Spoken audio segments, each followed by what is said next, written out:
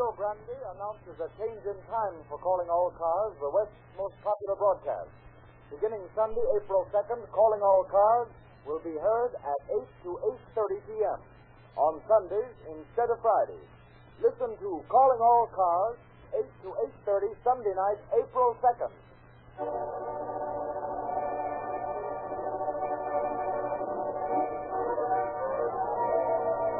Calling All Cars, the copyrighted program created by Rio Grande. Marysville Police calling all cars. Attention all cars to broadcast 277 regarding a kidnapping. Be on the lookout for a sedan bearing 3 men and a woman. These men kidnapped the Marysville policemen this day. Exercise caution if they are armed and dangerous. That's all. Rose and Cliff.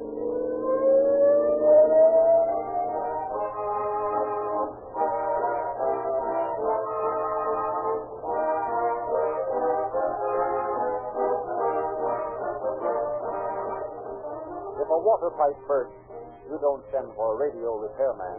If something goes wrong with your radio, you don't call in a plumber. You summon the man whose training and experience have made him a specialist in his chosen line. The men who do know gasoline, whose very occupations require them to drive far more than you or I, are the men at the wheels of police cars, ambulances, and fire engines. And the way they size up the various motor fuels on the market is best illustrated by the fact that more of their emergency, public-serving automobiles are powered by Rio Grande Craft, wherever it is sold, than any other brand. They're constantly reliant on this better gasoline to get them away to a quicker start, to give them top speed, maximum power, and the kind of mileage that saves the taxpayers money is the most eloquent endorsement ever accorded to gasoline. Tens of thousands of motorists who have followed the example of an overwhelmingly large number of city and county officials in California are enjoying the advantages of police car performance Rio Grande Craft in their automobiles. If you are not, why not? Get a tank full on the way to work in the morning. Give it one trial and you will be sold. You'll understand why Rio Grande Craft is the most highly recommended gasoline sold in the West.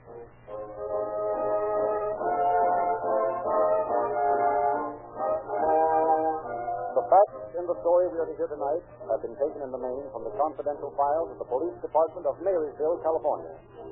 We have therefore asked Chief of Police Darrell Laporte to prepare a foreword to our program. Good evening, ladies and gentlemen. It is a privilege to be able tonight to greet you as a guest of Calling All Cars. It is part of the cooperation which law enforcement agencies are showing in their efforts tonight to point out the losing nature of life of crime. Such cooperation between law enforcement officers and all others in this work is vital to the success of the battle against crime. If every group of authorities seek only to cover themselves with glory and refuse to cooperate with other groups, the criminal element has a distinct advantage. The story we are about to hear was brought to a successful conclusion by the splendid way in which all peace officers involved work together to prove again, and most conclusively, that crime cannot pay.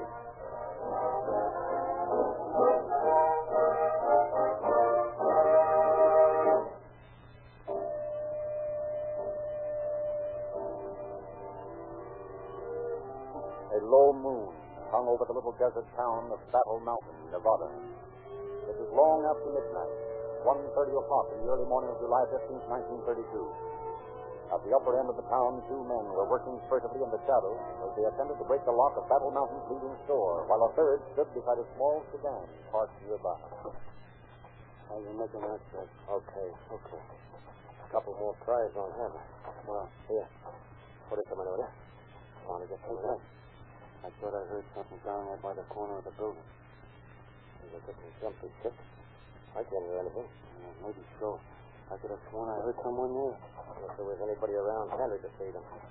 What do you suppose I'm making him stand at a better car? Yeah, sure, I know. There.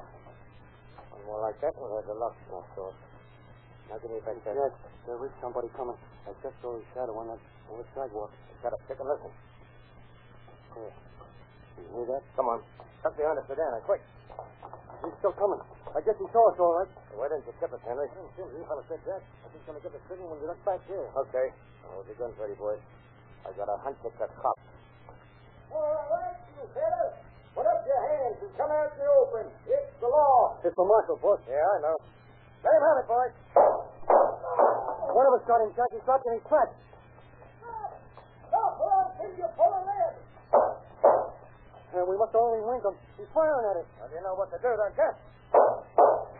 That ought to hold him. Come on! Duck into the saddle.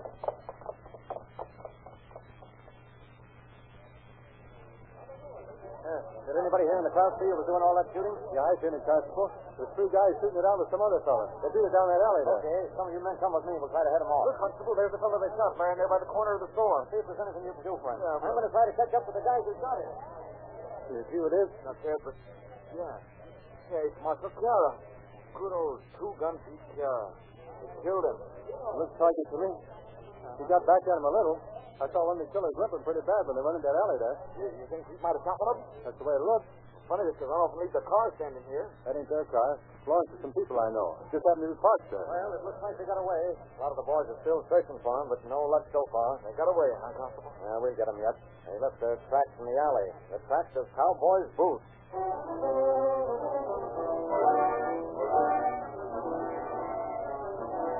Shortly after his arrival at the scene of Marshal Chiara's tragic killing, Sheriff James Moore of Lambda County sent a rush call to Detective Richard Heath of Reno. Detective Heath immediately uncovered two important clues. A limp, plainly discernible in one of the bandits' tracks, and an excellent palm print from the fender of the park automobile. But it remained for M.A. Carpenter, a detective of Marysville, California, to give meaning to these clues.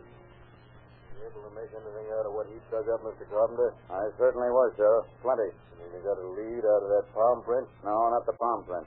Identifying the killer through that would be mostly a matter of luck. What's in track? That's it exactly. Those boot prints showing the limp. What about him? Sheriff, only one man in the West makes boot tracks like that. And that man is Jack Weston. Jack Weston. You mean the man they call the last outlaw of the Old West? That's just who I mean. But how can you be sure?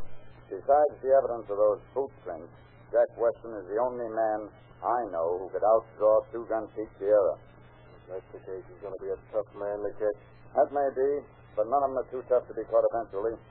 I followed Weston's career since way back in 1900 when he and his brother Ed started out stealing horses in the state of Washington. He's been getting away with his lawlessness for a long time now, Mr. Carpenter. I don't know what... Jack hasn't entirely gotten away with it. He's done time before. And when we get him this time, he'll likely hang. And if he keeps on leaving a trail of telltale boot prints, we'll have him before you know it.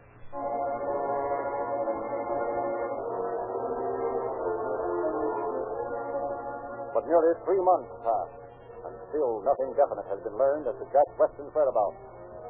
And then, late one October afternoon of the same year, an automobile bearing Arizona license plates turned into a service station on the outskirts of Marysville, California. Fill your tank, sir? Yeah, make it snappy. Yes, sir. Don't you think you should have stopped further along, Jack? After all, we've just cleaned this sticky town of change of over 540 bills. Shut up, will you, kid? Oh, that service station got to hear you. No, but just the same. We were down to the last gallon. I didn't want to take no chances of running out between stations. Where to now, Jack? I'm not sure yet. Let's see how things look up ahead. I may cut east, back into Nevada. Then you're going to pass up Red Bluff? I told you I didn't know, didn't I? Now, pipe down. I wish that guy would hurry up. I want to get clear of this town. Oh, quit coughing, kid. He's going to bother us. Hey there, never mind the oil. In a hurry. Okay, sir. That's $2.15. Here you are. Thank you, sir. Let's see, that's $3.15 out of 20. Slip that guy another one of the phonies, eh? Sure. Why not? Oh, look what's coming around the corner of the station. Look at the top. He's looking hard in our direction. All right, so it's a cop. What of it? I swear he's the biggest couple I ever saw in my life. I bet he weighs way over 200. Jack, he's coming over here. Yeah, let's beat it. Jack, nuts to the chain. Now, listen, you two hold tight. I'll take care of this. Just a minute there. I want to talk to you. Yeah? What's the matter? Where'd you get that automobile? What do you mean where'd I get it? It belongs to me. Yeah? You see your registration. Sure. Right here on the wheel post. Sure. Your name, sir? All right, copper. I guess you know a 45 when you see one. I climb into the back seat like a good boy. Hey, what the... You heard me, big boy. Okay.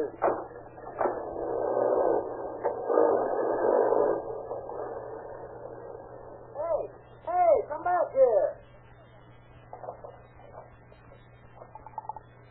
Operator, give me the police department. Hello? Say, look, 3 people, 2 men and a woman just drove out of my service station with Officer LaBouffe in their car. I think they kidnapped him. Yeah. It was a new car with Arizona license plates and... What? Well, heading north from the Bangor Road, it looks like.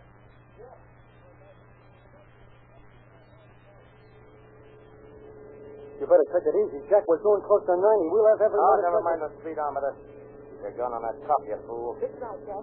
We can't take the Now, will you two shut up? I'm heading for a turnoff in case anyone saw us kidnap the Flatfoot, and there'd be an alarm by now. Yeah, but... But nothing. I want to get to that turnoff before they string a blockade out. After that, we'll be okay. Oh, yeah? That's what you think, Mr. Quiet down, Copper. You're going to get away with this so crazy? Listen, Flatfoot, don't worry about us. We'll be all right. You better start worrying about yourself. Because that 2-ton frame of yours is going to be rotting in the underbrush before long. You mean you're going to kill him, Jack? Sure, I'm going to kill him. You don't think I'd let him go so he could blab all he knows? Oh, yes, but Jack... Oh, stop whining. I'm running this show. We can't be very far to that turnoff now. Hey, Jack, look out. There's a car pulling out of that side road right in front of us. Dirty rat. It's a bucket. Maybe I'll make a turn. Hey, Jack, we're going to turn over.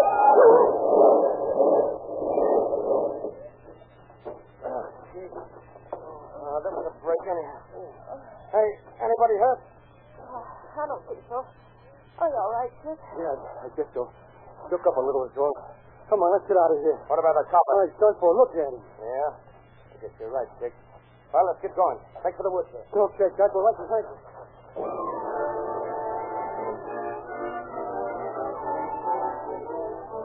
When the officers under Sheriff Tolan reached the scene of the accident, the fugitives had already disappeared.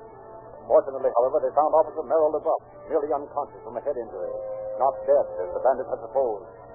Days of attempted search proved unavailing. Luck was again riding with Jack Weston and his outfit. The year 1932 came to an end. 1933 rolled by, and Jack Weston still remained at liberty.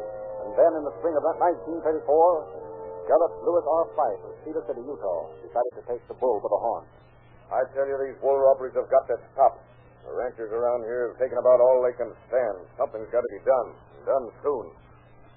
I'd be willing to bet my last dime I know who's behind all this. Yeah, who? Jack Weston. By George, Sheriff, I believe you're right. I'm almost certain I'm right. He's the bandit who killed your old friend, Marshal Pete Sierra, up at Battle Mountain, isn't he? Yeah. That's something I'm not forgetting. And one of these days, if somebody else doesn't get him first, I'm going to bring Weston in, dead or alive. Hold on a minute. Well, Sheriff Fife speaking. This is the Stoner Ranch calling, Sheriff. Yeah? We've just discovered the theft of several $1,000 worth of wool. Any idea who did it? Well, no, electric sort wool feeds have been operating around here this spring. Okay, I'll be right out. Unless I'm very much mistaken, it's Weston and is out there again. They've robbed the Stoner Ranch. Yes. Come on, let's get on out there. I'm going to bring in those wool thieves if it's the last thing I ever do.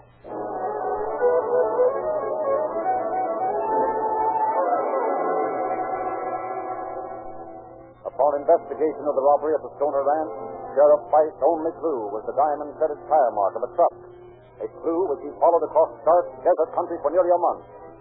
And then, early one morning, near the abandoned Homestake Mine, 30 miles west of Cedar City, he came across the now familiar tracks leading to an arroyo, and knew that at last he had his quarry cornered. Leaving his car, Sheriff Fife cautiously drew his .45 and advanced toward a small truck that was partially concealed by a growth of mesquite. As he came up to it and peered around the front of the motor, his eyes fell on a middle-aged man and young woman lying fast asleep on the ground, almost at his feet. For a moment, Sheriff Fife studied the man's features, and then... All right, Weston, get up. Huh? Oh, none of that, Weston. I wouldn't reach for that gun if I were you. Okay, Sheriff. Your party. Leave your gun on the ground where it is and keep your hands up. Yes, and the girl, too. What do we do, Jack? Whatever the sheriff says, I reckon. Now get on down the gully there, both of you. My car's only a couple hundred yards away. What about the truck? There's plenty of time to take care of the truck, Weston. I'm going to toss a pair of handcuffs over to you, sister. I want you to put them on him. Shall I, Jack? Sure. What else can you do? All right, hurry it up. Now then, get moving. Okay. Don't get such a stew. Yeah, just keep ahead of me there and no tricks. Yeah. I'm sorry about the handcuffs, Jack. That's all right, Daisy. Think nothing of it. I'm not going to... Oh, you don't, Weston? Stop! Stop or I'll shoot! Go, Jack! Go! Get away from him! Oh! You killed him. You dirty rat! You killed him! Maybe I have. If I did, he asked for it. I'm going after my car. Don't try to get away because it won't do you any good. I won't be but a minute. You take it easy. Weston, don't die. We'll get him patched up when we get back to town. Jack, save him! What I told you now, no funny business. Daisy. Now, shut up and listen. The minute he gets out of sight, back to the truck and bring me my shotgun. You get it? Okay, please. The louse hadn't pumped a slug into my back. Let's go myself. Does it hurt very bad, sir? Never mind that. Did you have a sight yet? Yeah. And beat it and get that shotgun. Okay. No. I'll make that filthy shirt. Let's see, wait, wise guy, just one.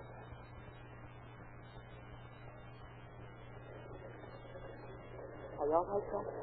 Shotgun in my hands. I'm over for that. Now, shut up. My turn now, Sheriff, huh? Get him up and be quick about it. Oh, what? Now, you heard me. Get him up. Okay, Weston.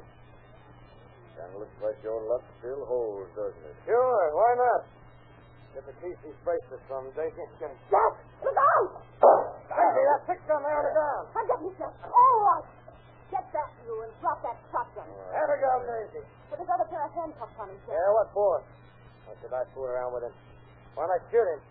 That's what he deserves. Just the same, sir. You were lucky getting out of the way of that shotgun charge, Sheriff. But it won't happen again. You're all through, see? Here, Daisy. Give me a gun. No, I've got a better idea, honey. We'll handcuff him around one of them trees. This lug is going to die a slow death. Well, he's got brains, sugar. Hey, this tree right here is as good as any. Once about a foot thick. Now get over there, Sheriff. The lady's going to make you nice and comfortable. You really mean you'd do a thing like this to anyone, Weston? Why, sure. Now get your arms around that tree trunk. No, not there. Under the big branch. There. That's it. Now.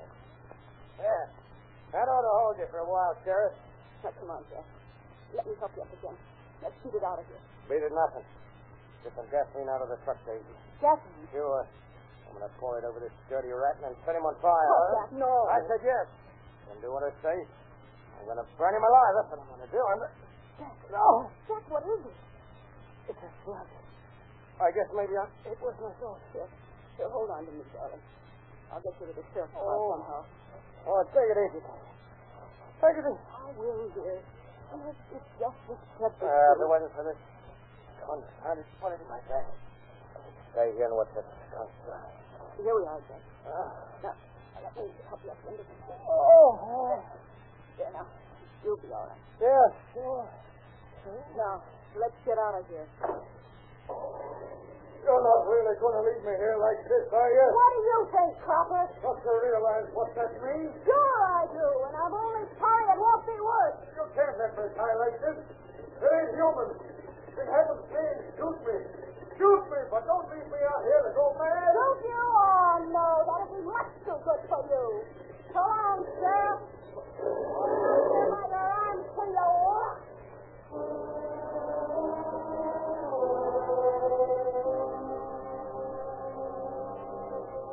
Hours dragged by. A noonday sun scorched down upon Sheriff Price, burning into his brain. Overhead, a circle of ominous dark birds swooped ever lower, their beady eyes fastened upon the helpless man awaiting the moment when life should leave his tortured body.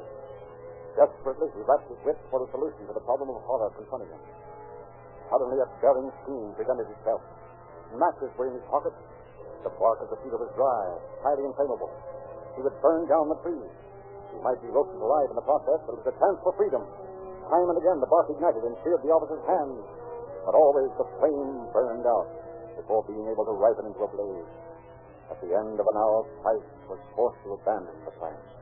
Feverishly, he searched his mind for yet another solution. Yet he was caught. Caught like an animal in a trap.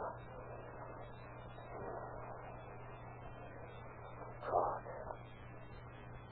What is he here for the animal? He can't think.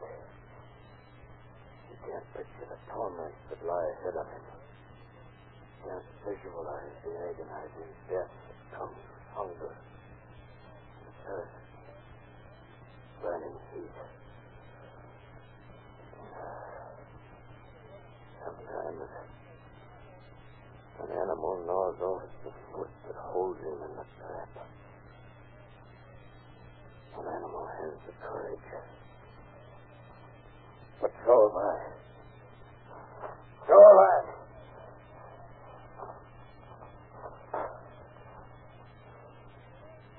I wonder if it hurts much. Can't see it. Much worse than these handcuffs cutting into my wrist.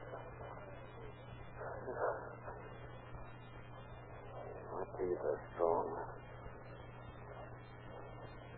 Just 4 quick bites. That's all. And then the bone's easily broken once the flesh is torn loose.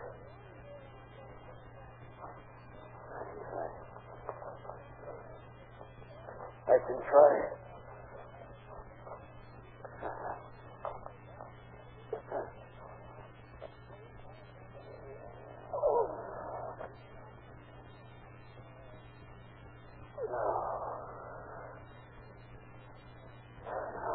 No use.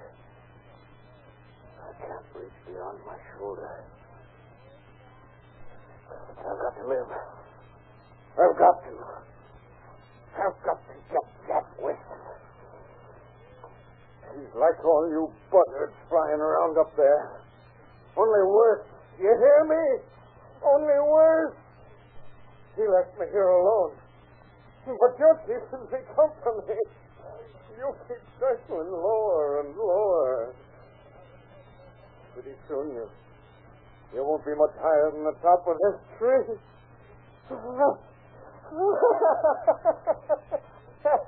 If I could climb to the top, it'd save you the trouble of coming down so far to get me.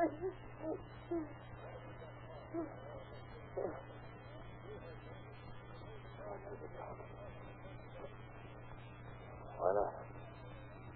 Why not climb over the top of the tree? I can knock off the branches as I go. Escape from death. I can do it. What the fuck? I forgot this lower branch. 4 inches thick.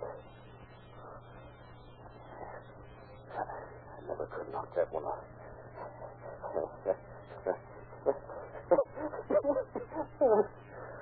Condemned to death. Branch of a tree. There's a 4-inch branch. Still. Find something sharp. There. Piece of flat shale. That'll do it. Now if I can only reach it with my foot. It's coming. It's coming. I'll just miss. One more try. There. I've got it. No. I can chop. Chop away his limb. Chop.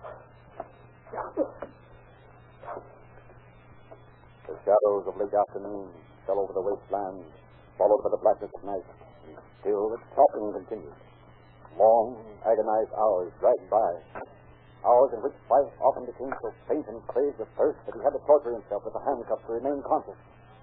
Once again the sun rose out of the east, searing the arid country with its oven-like blast. Silently, hungrily, the buzzards continued their patient searching of the spot. Followed more hours of pain-racking labor, and then, suddenly, the sound of chopping ceased. Slowly, tortuously, Sheriff Fife locked his legs about the partially severed limb of the tree. Straining every muscle, he pulled downward, hopefully, awaiting the result. And then, with a rending snap, the limb broke free. With almost superhuman effort, Fife then began his ascent of the tree, breaking away the smaller limbs as he climbed. An hour passed, and he was within 4 feet of the top of the 20-foot cedar. There the trunk was fragile, and his body swayed unsteadily. Trembling, he was on the verge of collapse, but somehow he managed to flounder on, higher, higher. Slowly the tree tops began to turn into an arch.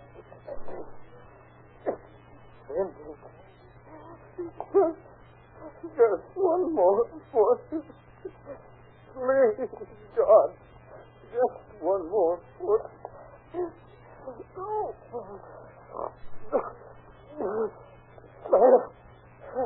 I'm beginning to slide free. Free! Free!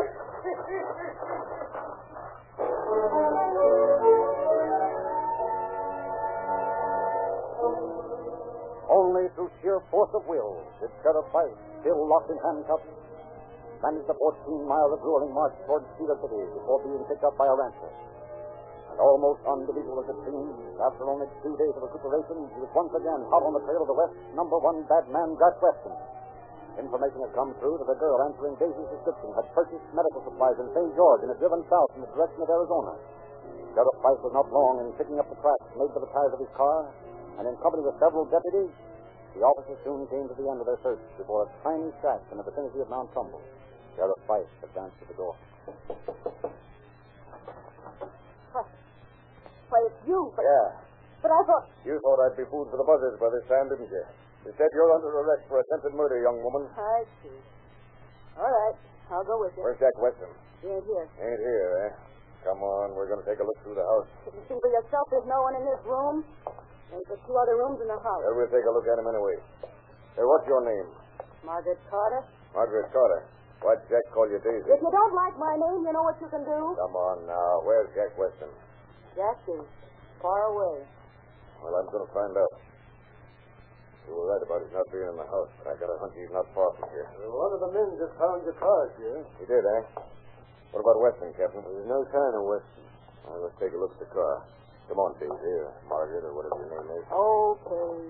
See, the car's right there by that clump of mesquite. Oh, yeah. What are the men digging over there for? We found the place with the earth had been disturbed. Thought maybe Weston might have buried something there. Well, what's that for? What's the matter with you? Nothing. Hey, Sheriff, it's a body we just found in that pit. The boys are bringing it out now. The body was whose, you know?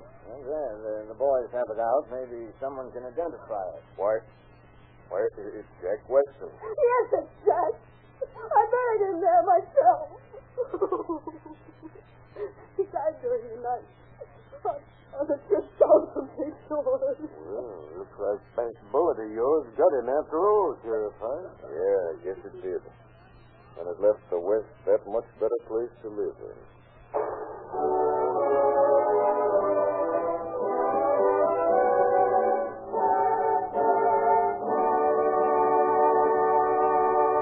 In just a moment, we shall present the concluding facts regarding our program. A careful driver not only keeps one eye on the road and the other on his speedometer, he is just as careful about where he turns in for his motoring needs. A veritable army of prudent, thoughtful motorists watch for the newest red and white Rio Grande station, knowing the safer, surer protection of Rio Lube and Rio Grande, Pennsylvania, knowing the superior quality of Rio Grande Crack, the gasoline of real police car performance. Every member of Jack Weston's outfit has been apprehended by the authorities, either before or since the death of their leader, and is now serving time in prison. They are learning, as Jack Weston so conclusively learned, that crime cannot pay.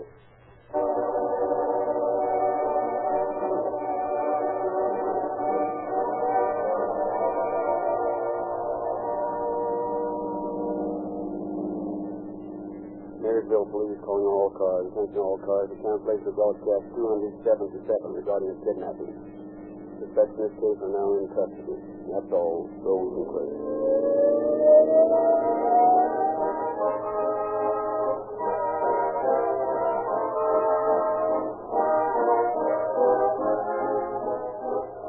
The role of Sheriff Price in tonight's broadcast was played by Frederick Field. This was your narrator, Frederick Lindsley, bidding you good night for Rio Grande. Rio Grande announces a change in time for Calling All Cars, the West's most popular broadcast. Beginning Sunday, April 2nd, Calling All Cars will be heard at 8 to 8:30 p.m. on Sundays instead of Fridays. Listen to Calling All Cars, 8 to 8:30 Sunday night starting April 2nd, at which time you will hear the story of Earl Duran, the Wyoming desperado who was shot today. This is the Columbia Broadcasting System.